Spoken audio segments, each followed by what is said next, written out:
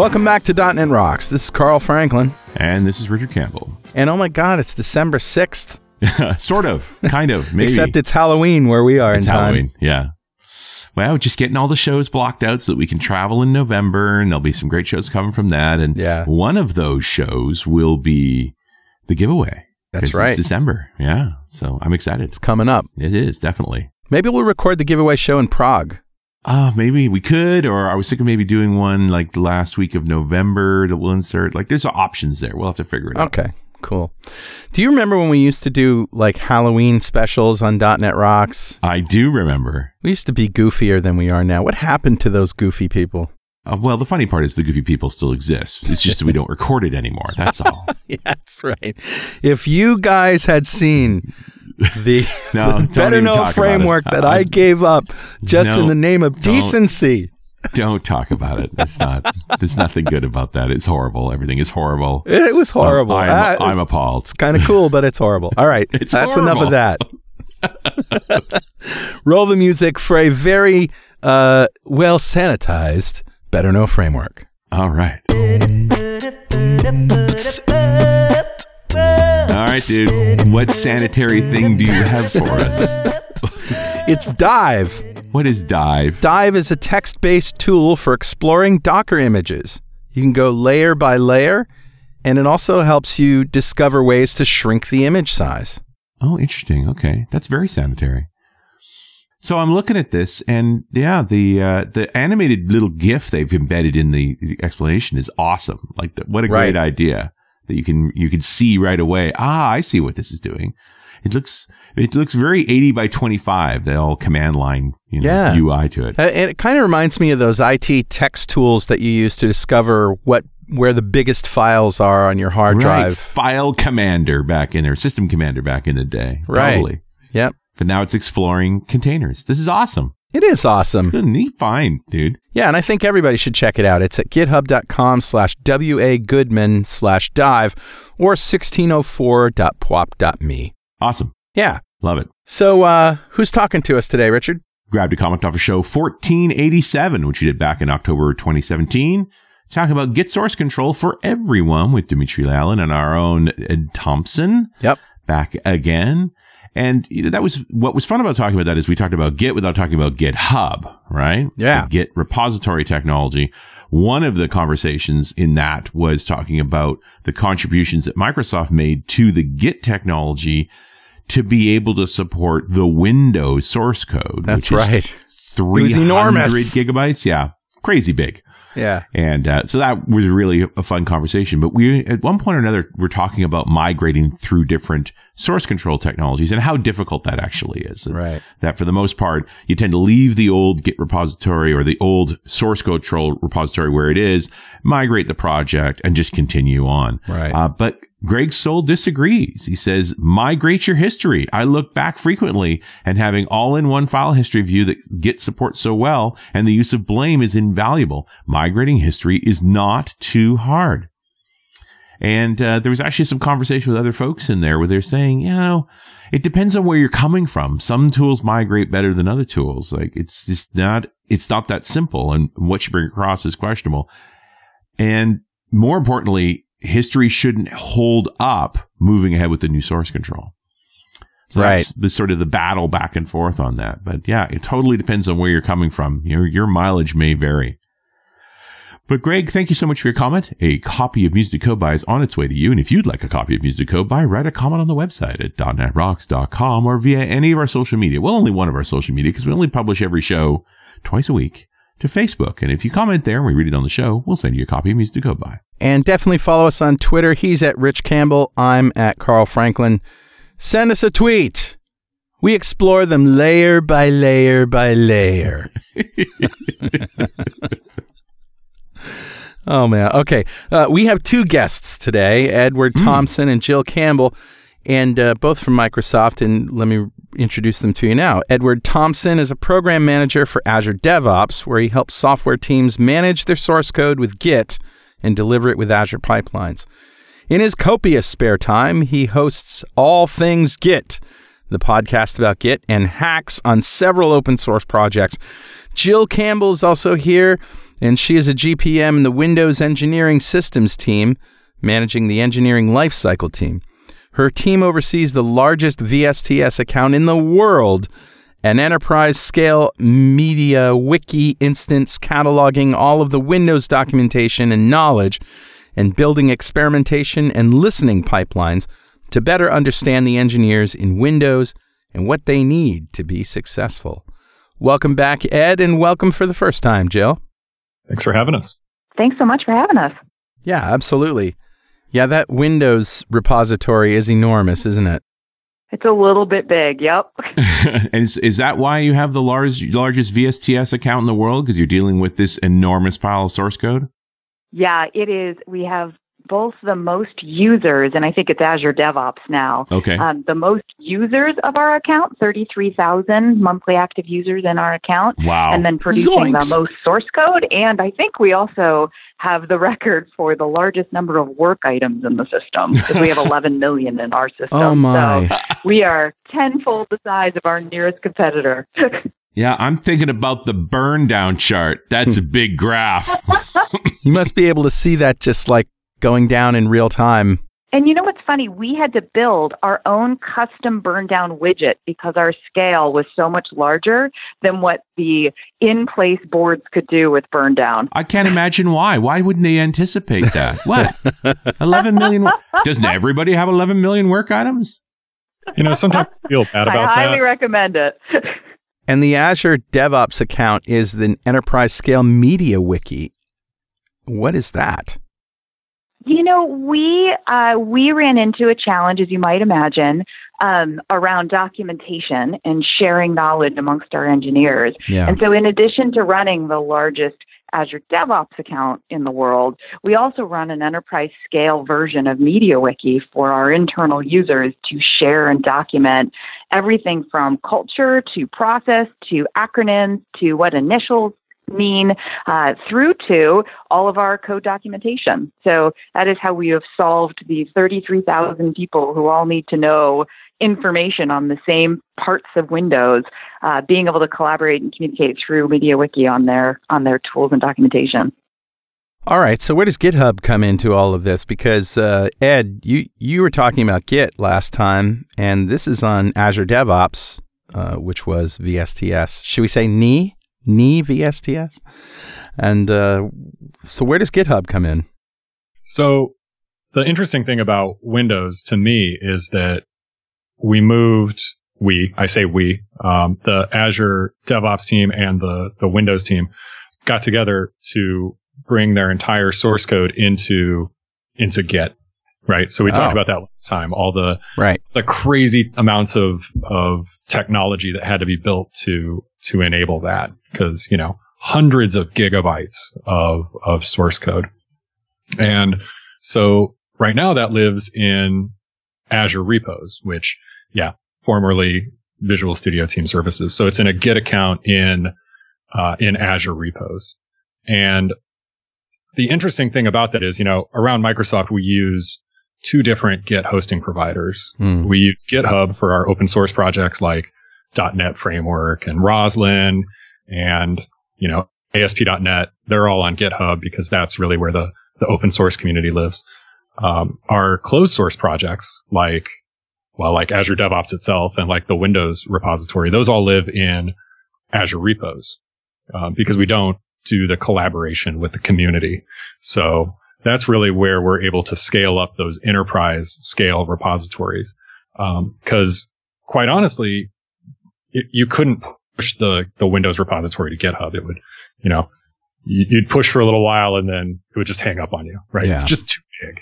So, now after the GitHub acquisition, now things get a little bit more interesting. Will GitHub support GVFS and all these technologies that we had to build to support Windows and to enable that size repository? I don't know. Yeah. As of the time of this recording, the acquisition's only a couple days old. So it's going to be interesting to find out what happens there. I would imagine that at some point it's faster to FedEx a disk to the GitHub servers than it would be to try to sync up. That is very high bandwidth. Yeah, I bet. High latency, though. Don't click rebase. Just saying. We're actually sending carrier pigeons with the code now.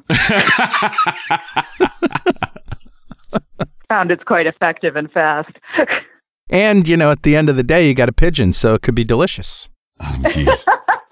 I was working with a company that had a data center in Tokyo after the Fukushima disaster and they were transferring it was actually an exchange server data, but it was massive. It was terabytes, and they were shuttling it to their southern center in Okinawa. And I'm like, guys, I can go buy a hard drive at Best Buy, fly to Japan, copy it onto the drive, fly to Okinawa and install it in less time than that's going to transmit. Terabytes are a lot. It's really crazy how bandwidth has defined our lives and put constraints on our lives, like real in the physical world. Like, this is just electrons. Yeah. And yet it's a lot of electrons. It has an impact in the physical world that is just real. I mean, I've heard about the 300 gigabyte thing before, but the 33,000 people thing, like, that's a hell of a Scrum meeting. That stand-up goes on for a long time. Yeah, I bet that's a lot of standing up. It's like a stadium worth of standing up. All right, we've gee-whizzed for long enough. I'm sure you guys have more to talk about than, wow, yeah, that's bandwidth. So, Jill, you mentioned building a custom burn down chart for your 11 million work items. I got to think there's some other bits of code you needed to build to have the Windows source control work. Just a couple. We on our, the Windows Engineering Systems team, a lot of what we've been doing is partnering with the Azure DevOps team on where are the things that we want to co-develop, things we want in the code of Azure DevOps that go to every customer, and where are the things where we're just pushing the boundaries of what this was even envisioned to do, to your point of, how do you have 33,000 people in a Scrum meeting? Right. And so we have built our own extensions that work for us and that now we're putting on GitHub, open source, so that folks can take them and use them if they're applicable to their scenarios, and putting them on the Azure DevOps Marketplace so that customers who have a similar need at a similar scale can take them for free and use them to run their business. We've done a lot of our focus on things that are about working at scale. So I mentioned the burn down. The burn down is a great example of where, the boards work amazing for teams of a certain size. When you have a team of 500 or 1,000, which is not unusual for us to have a team of 500 or 1,000, then you need slightly higher level optics into what's going on, and the board becomes unmanageable at kind of current pace and port. So what we've done is built a series of extensions that help you manage the work at scale, because we're big believers in making sure that the work items travel with the code so we can tell a coherent story to our customers about what we've built. And so we have things that allow the teams to track their work month to month at scale. So at a 500-person team level, you can see all of the different work that got completed in a month, moved out, what's on the backlog, et cetera. We've built a way to see that at a release level. So across n period of time, for every group in Windows, it's slightly different. But for the core OS, that's a 6-month time frame. So we call them the trackers, a tracker that will look across those 6 months, across time, and tell you how things are coming together. So think of that as a, EVP level burn down chart. And then a big thing we care about in Windows, you've got 33,000 people have access to our account and use it. You have about 11,000 that are the core team that is horse trading, that is trading work amongst the teams. And so we've built a whole set of tooling around how folks can manage the dependencies that they need from each other, the code that one team needs to make their scenario light up that they need from another team.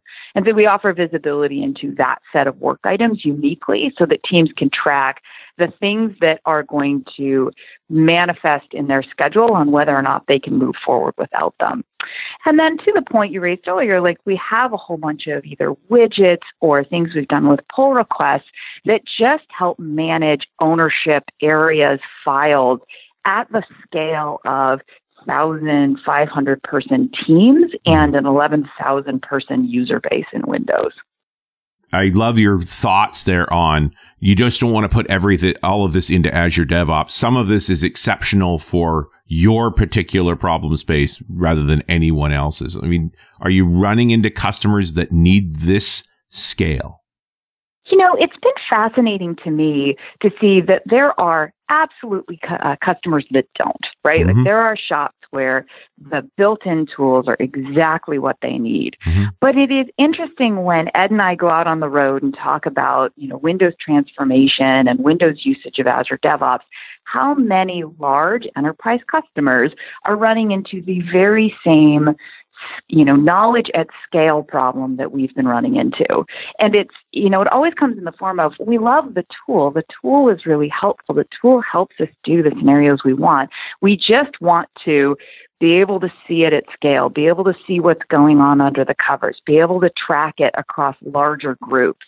And one of the things that's interesting to me is it is this threshold of, I always make this joke to Ed that we had a customer come up to us who said, boy, I'm really worried. I love the Azure DevOps solution, but I'm really worried because, my department is 500 people and I might scale this out to 1,000 people. And, I'm looking at Ed going, yeah, I think we can manage that scale. Yeah. And I think it offers a helpful testimonial of it's not for everybody. There are absolutely teams and groups where that's not the size they're operating at, and that's not the way they want to use the tool. But for teams that want to do cross-connected, even cross-company work at a slightly higher scale with slightly larger numbers of users, these are incredibly helpful add-ons that help manage the work at scale, manage the pull requests at scale, manage files at scale, manage area paths at scale, et cetera. Mm-hmm. Yeah, it's the whole at scale thing that we're not used to dealing with. And us too, to be honest with you. On the Azure DevOps team, we want to build Azure DevOps for the common customer, where the common customer has, 500 people in their work item tracking system, or 5. 33,000 is a little bit beyond what we typically plan for. So yeah, that's not something we want to really put in the box per se. And that's why we have this, really nice extension ecosystem. And so people like Jill can come along and plug that gap for the people that need it. Absolutely. And Ed and Jill, I'm going to interrupt you for one moment for this very important message. Hey, Carl here. If you enjoy music to code by, you or someone you know might be interested in the app, which I've generically branded Music to Flow by. See what I did there? It's a subscription model. And if you bought the complete collection of Music to Code by before October 24th, 2017, you are eligible to win a free 6-month subscription. With that, you get access to all the tracks on your phone with offline support. You get continuous play and even a sleep timer. Download Music to Flow by in your app store and flow on. And we're back. It's Richard Campbell and Carl Franklin talking to Ed Thomson and Jill Campbell, and we're talking about the source control of Windows rather than for Windows. Just as that high water mark that gives us some confidence that Azure DevOps can handle whatever you want to throw at it. Can we talk about the specific widgets, Jill? What are the bits that people can, and where are they? Are these all in GitHub in the Microsoft repository somewhere? Yeah, so I can share out links so you can post them with the show notes. We have a series of tools that we've put on GitHub. One that does work item management so that you can migrate work items across accounts. We did that because we needed to archive our account. As you might imagine, 11 million work items sitting around in an account is never going to be a healthy, good thing. So we needed a way to keep that from growing unbounded and kind of keep it at a steady state where we could manage it. So we partnered with the Azure DevOps team to create a work item migrator. That code is on GitHub, available as an open project.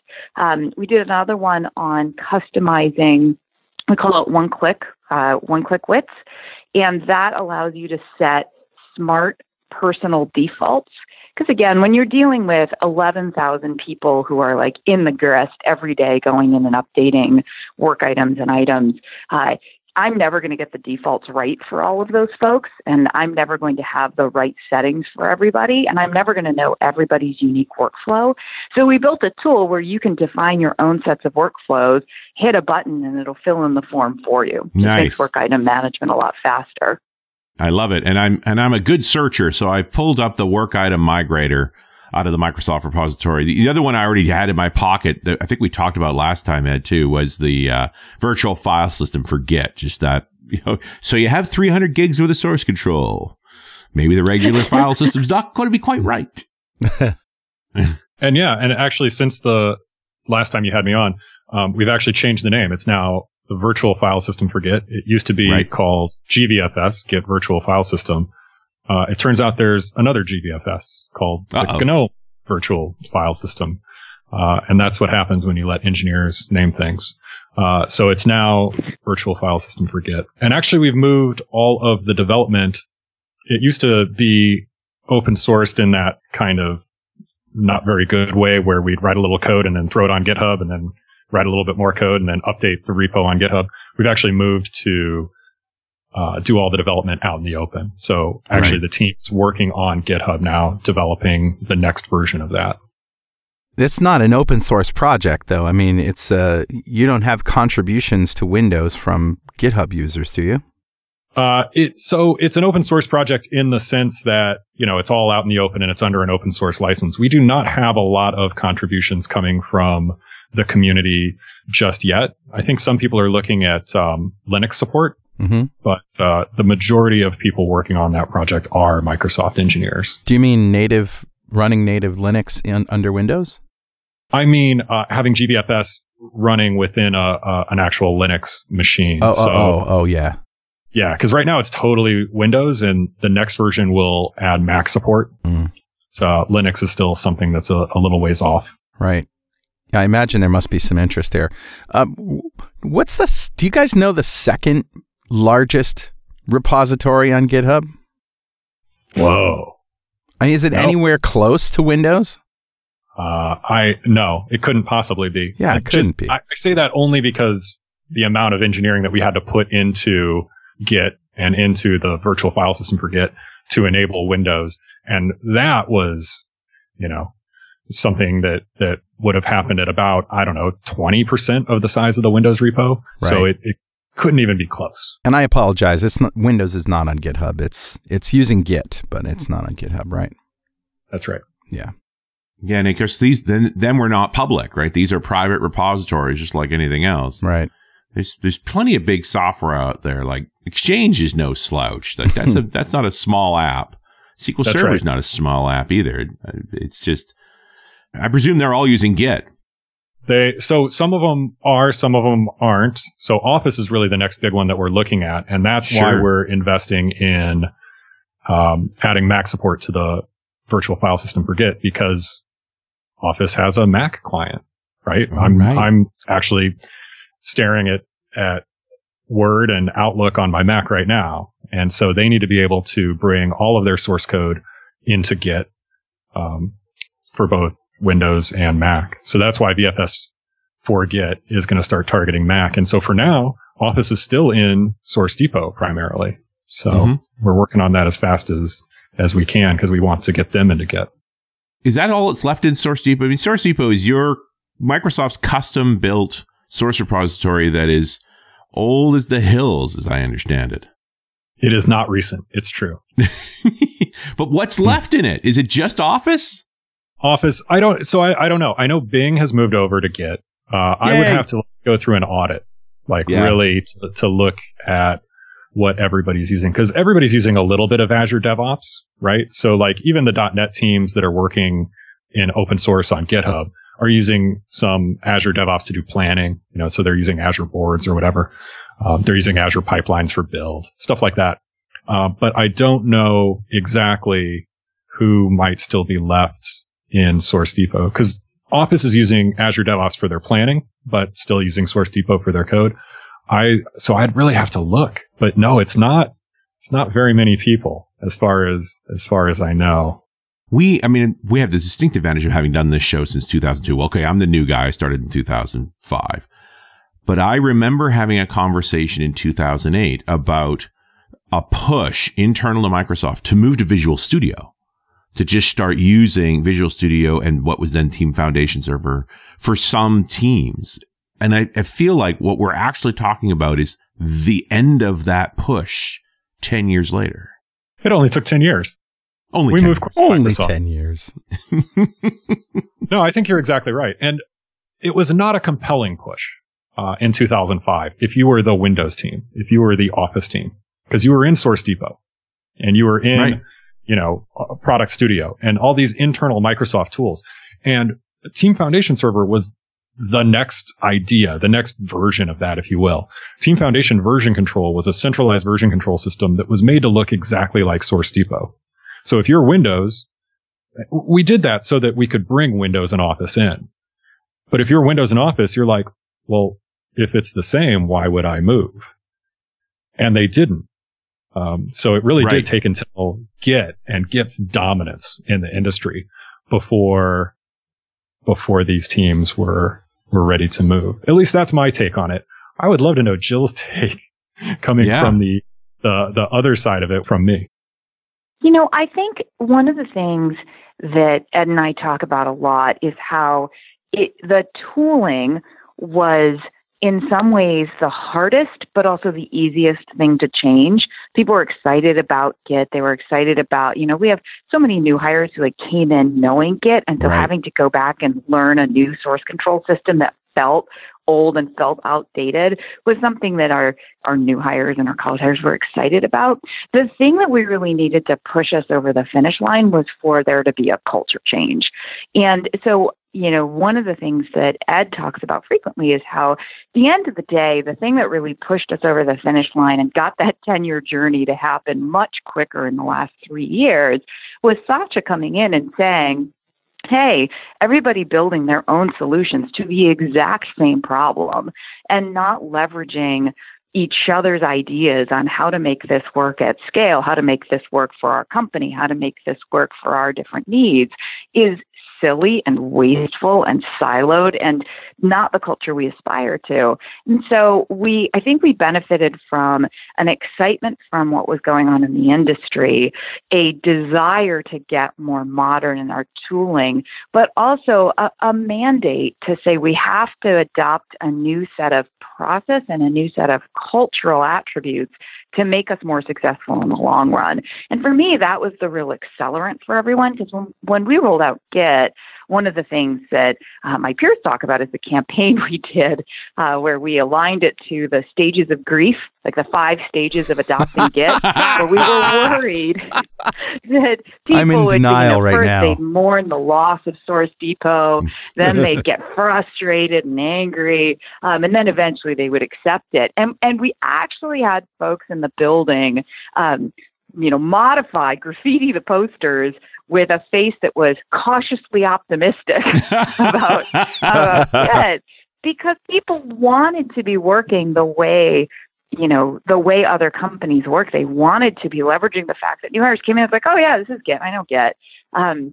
But I think it was really that 1-2 punch of the excitement from the industry, excitement from the developers who were going to have to be working in this, and a message from Satya and all of the rest of Windows leadership saying, this is not who we want to be. We want to be a team and a company that takes advantage of the intelligence across all the different parts of the company. Now, it sounds like part of that one Microsoft message. Yeah. Yeah, exactly. Hey, Richard. Yeah, buddy. Guess what time it is now? It must be that happy time again. Yeah, it's time for an observation.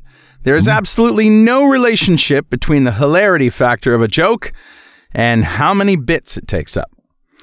That's right. You can say absolutely nothing and still not be funny.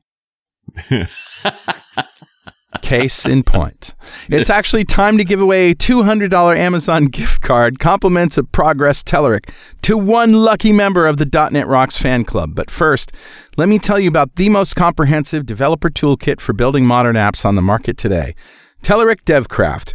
With more than 1,100 Telerik.NET and Kendo UI JavaScript components and controls, you can easily build modern, high-performant web, mobile, and desktop apps, as well as chatbots. The toolset also includes reporting solutions, automated testing, and productivity tools, and comes with a range of support options.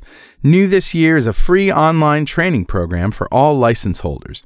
With this, alongside thousands of demos with source code, comprehensive docs, and a full assortment of Visual Studio templates, you'll be up and running with the Progress Telerik and Kendo UI tools in no time. Download a free 30-day trial today at telerik.com/download, and also consider supporting .NET Rocks by making a monthly pledge at patreon.netrocks.com. Well, all right, buddy. Who's our winner? Today's winner is Joshua Strobele, and I hope I didn't mispronounce your name, Joshua, but you'll get the email. Golf clap for you. Yeah, golf clap for you. And Joshua just won a $200 Amazon gift card from Progress Telerik just for being a member of the .NET Rocks fan club. And if you'd like to be a member, go to .NETRocks.com, click on the big Get Free Stuff button, answer a few questions, and you're in the fan club. We have thousands of members all over the world, and every show we like to give away stuff from our sponsors. And every December, we give away a $5,000 technology shopping spree to one lucky member of the fan club. But you got to sign up if you want to win. And it's not this show, but it is coming up pretty soon. It's close, very close. Yeah, and we also like to ask our guests. Edward, we'll start with you. If you had $5,000 to spend on technology right now, what would you buy? I would not buy right now is technology. So I started my career like as a Unix sysadmin, and I used all these crazy machines like, I don't know, that don't exist anymore, like a NextStation or a SparkStation. Oh, yeah. I would buy all of those machines and hoard them. And there's somebody out there who's done this, Sophie Haskins, and she posts on Twitter like unboxing photos of every new crazy old workstation that she acquires. I would do that. That's a great idea. That's good fun. I mean, other than you're going to end up divorced, it's such a plan. That's true. Thankfully, I don't have $5,000 to get divorced with. So yeah, not yet. Yeah. We've done this giveaway several times now, and pretty consistently, as much as we explore these cool things and possibilities, folks tend to get a new dev machine in one form or another. Maybe it's a laptop, maybe it's a desktop, maybe it's already on mobile development, maybe it's already on, I think, Connect development at one time.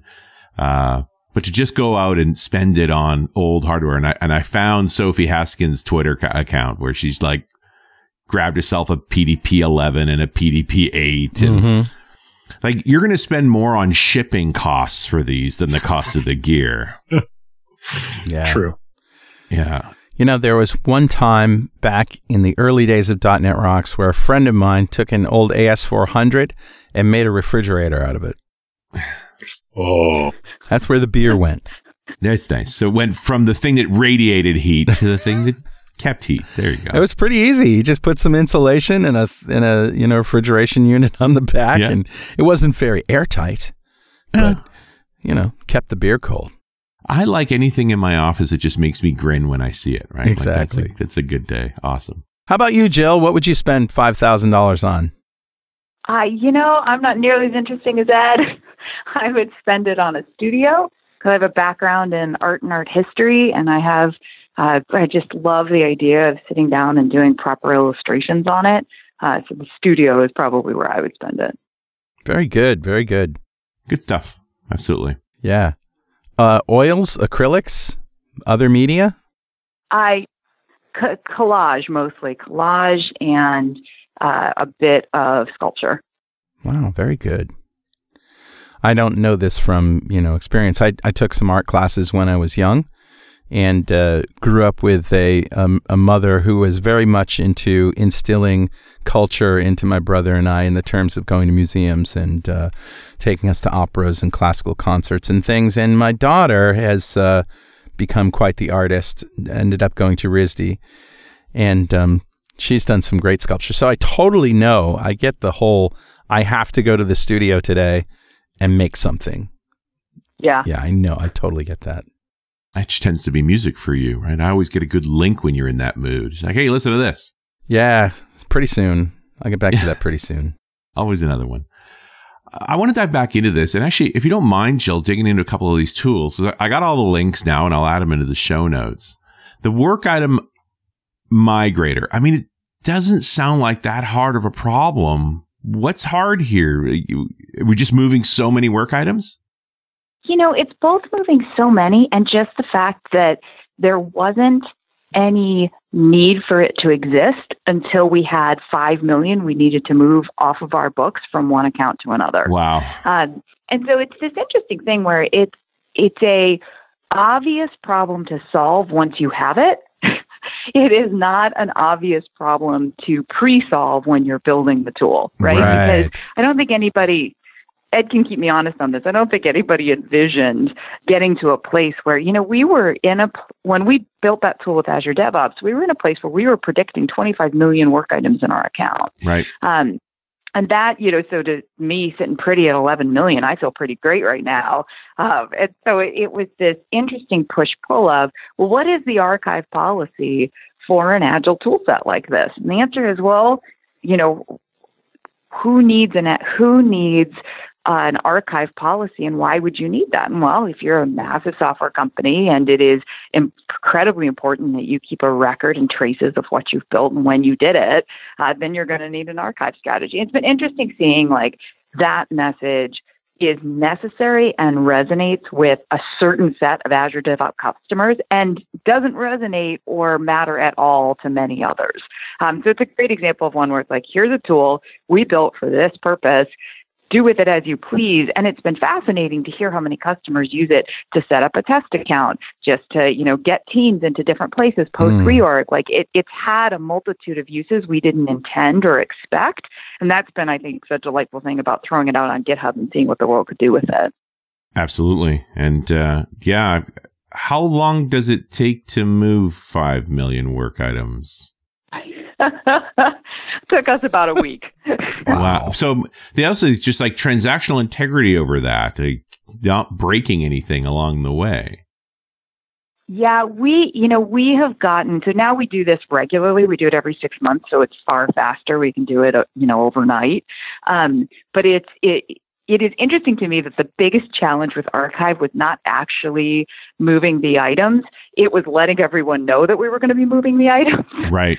Because so much of the muscle memory and context and history and links, we kept the items. They are now linked to from production to the archive. So you can still get at all of that history, but just getting the organization prepped and ready for this is going to be the place where we hold the things we're no longer keeping in production was months of work.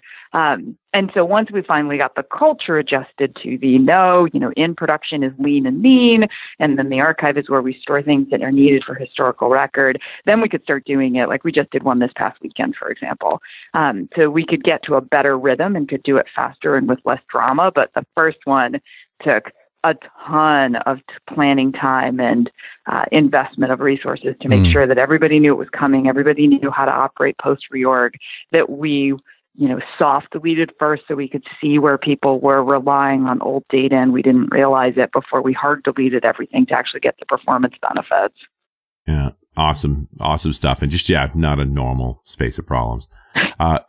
We hadn't talked about this yet, but you fired over this link and I'm looking at it on the marketplace for the pull request merge conflict extension.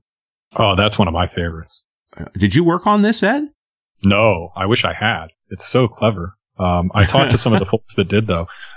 So, when you have a merge conflict, like when I open a pull request and I don't know, somebody else has changed the same file, the same line, we've got a conflict, right? And what you normally see, whether in almost any hosting provider, whether it's Azure repos or GitHub or whomever, is, you have a conflict.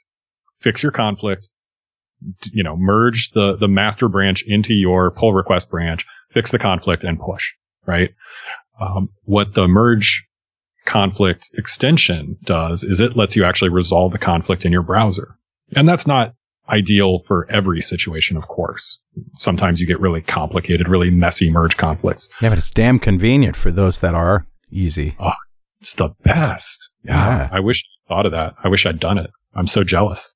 You asked me if I'd done it. I'm like, no, I'm so sad. I wish I could take credit for it. And just reading through it and going, oh, look, they're using Monaco under the hood. So VS Code shows up everywhere. It's so well done. It's so well done. I'm incredibly in awe of that team. I think that was almost entirely a team of Windows developers. And by Windows, I mean people on the Windows team. I don't think that we did much except give some extension points to that team, and they just went and did it and came back and were like, "Oh, hey, look at this."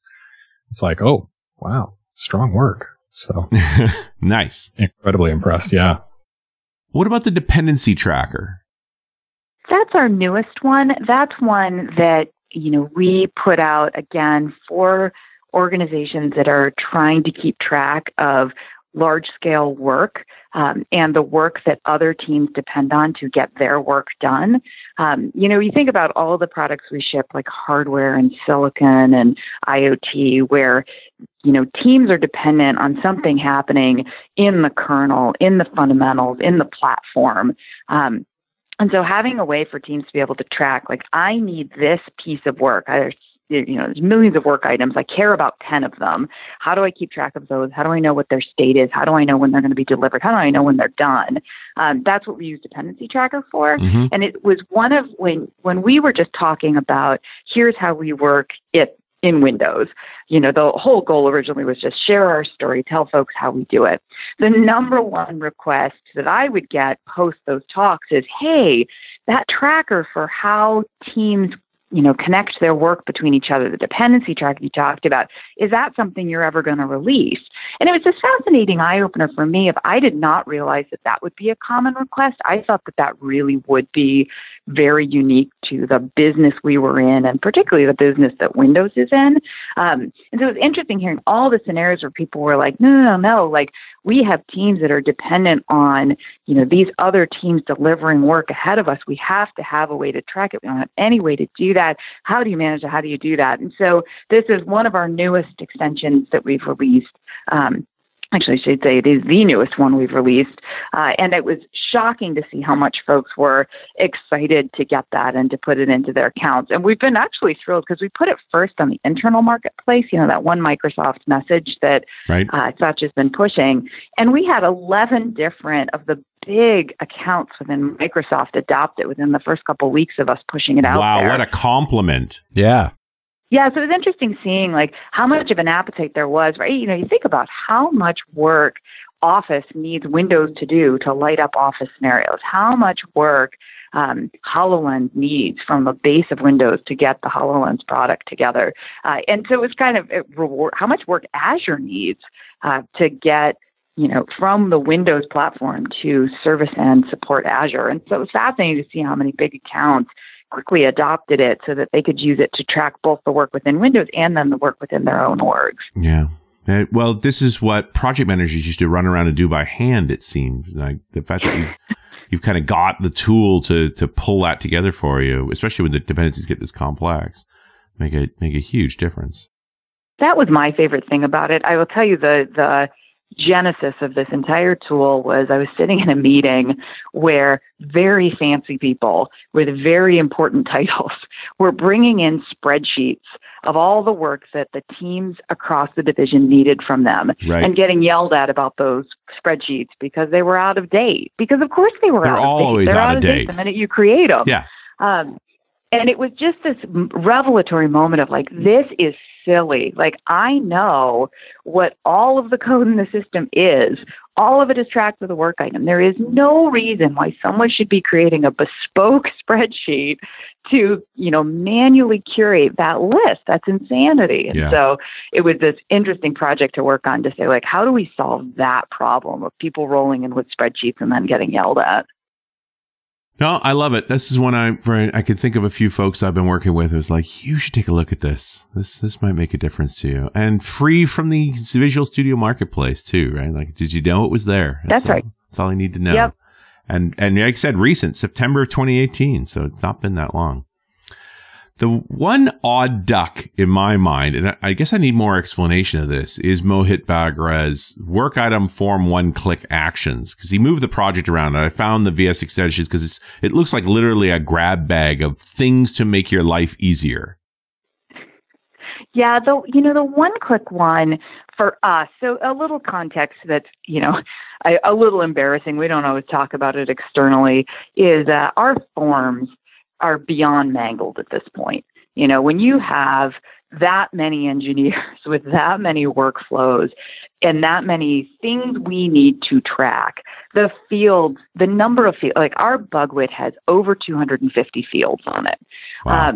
And so the work item one-click is about streamlining and simplifying that for anyone that installs it. And so concept is, Jill sit down, and I have a set of values for this myriad of fields, most of which I don't use, but the set I do, I use regularly, and I'm always filling in the same value. And filling in that value every single time I enter the work item is soul crushing. Like, it's the same value every time. It's never going to change for me. It's always going to be that same set. And it's different for me versus my peer, but It's always the same for me. So just getting all that, you set it up once and just have it fill it in for you because it's specific to you doing your items. That's right. And I can create like 100 of them. Like I can create them for any old workflow I want. And when we go look at power users of that extension, we'll see fantastic things like assign this to my PM will be the name of their click, and it'll go fill in all the fields they need to get that work item off of their plate and onto their PM's plate. Or, assign this to next release, and then it goes and flips all the widgets that it needs to flip so that it can go to the next release. And again, it's a small thing, put it on GitHub. Does anybody need it? I don't know. But kind of this sharing is caring notion of just, it's a piece of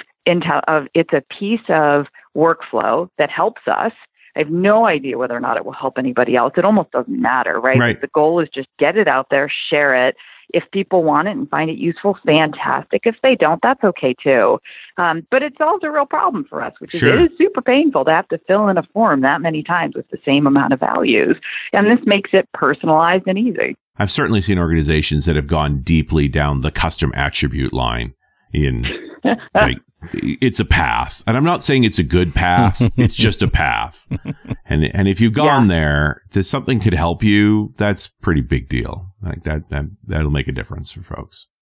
When it's such a funny problem, because if you've seen folks who've gone down the rabbit hole, because we're in the depths of that rabbit hole. Sure. It's tricky because it's bad. I mean, you can put a judgment call on that. It's a bad place to be, but it is inordinately difficult to undo. Yeah.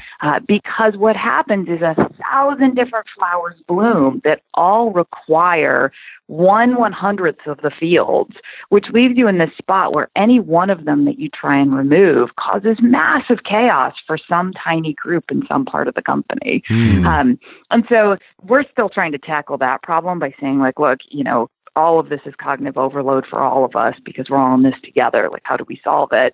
But in the meantime, we want to make our developers' lives easier. That's our primary goal. And this is a way where they can get around some of these, Byzantine form fields that we've put out there. So I see a new tool in your future, the custom attribute form dependency tracker. Nice. Where does this custom attribute get called from? Who uses it? Sounds like a job for CodeLens. Yeah, there must be a way. CodeLens for work items. There you go. There you go. You heard it here first, kids. We're inventing things. I just signed myself up for something, I think. I think you did. Yeah, I think you're hooked. No, but I just did some math. I know this is shocking. But so 33,000 people, 1 minute. If you save 1 minute with this extension, that's 23 person days of labor. Wow. That's insane. I must not have done the math right. So, somebody needs to double check me, but that's an incredible number. Whew. Well, guys, before we wrap up, I want to ask you one at a time. What's next for you? Like, Ed, what are you working on these days that is the next thing that you can talk about maybe on the next .NET Rocks? So what I've been doing a lot of lately is stepping a little bit away from Git and version control immediately and looking more at open source and how Microsoft can help open source communities and open source projects, and especially with Azure pipelines. We've been giving away a lot of build minutes for open source. And so I want to see how we can continue to improve that. Very good. Jill, what's in your inbox?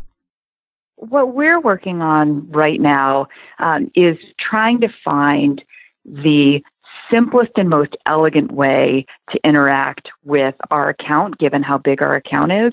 So one of the things we're hoping in the next 6 or 7 months that we'll be able to share out more externally is a lightweight way to enter work items, manage pull requests, and, have all of that in a far lighter, easier, simpler UI that works seamlessly with Azure DevOps, so that if you're someone whose account has been mangled beyond recognition, you still have like the lightweight experience you were intended to have with Azure DevOps, and we can manage a lot of the complexity on the back end.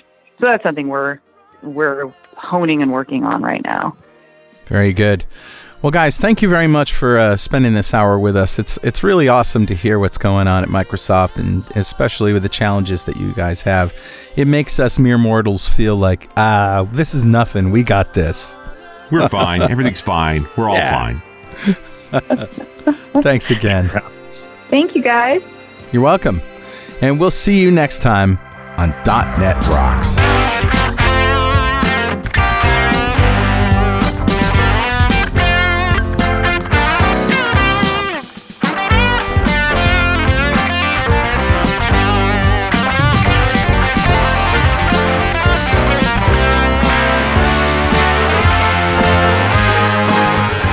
.NET Rocks is brought to you by Franklin's Net and produced by Pwop Studios, a full-service audio, video, and post-production facility located physically in New London, Connecticut, and of course in the cloud.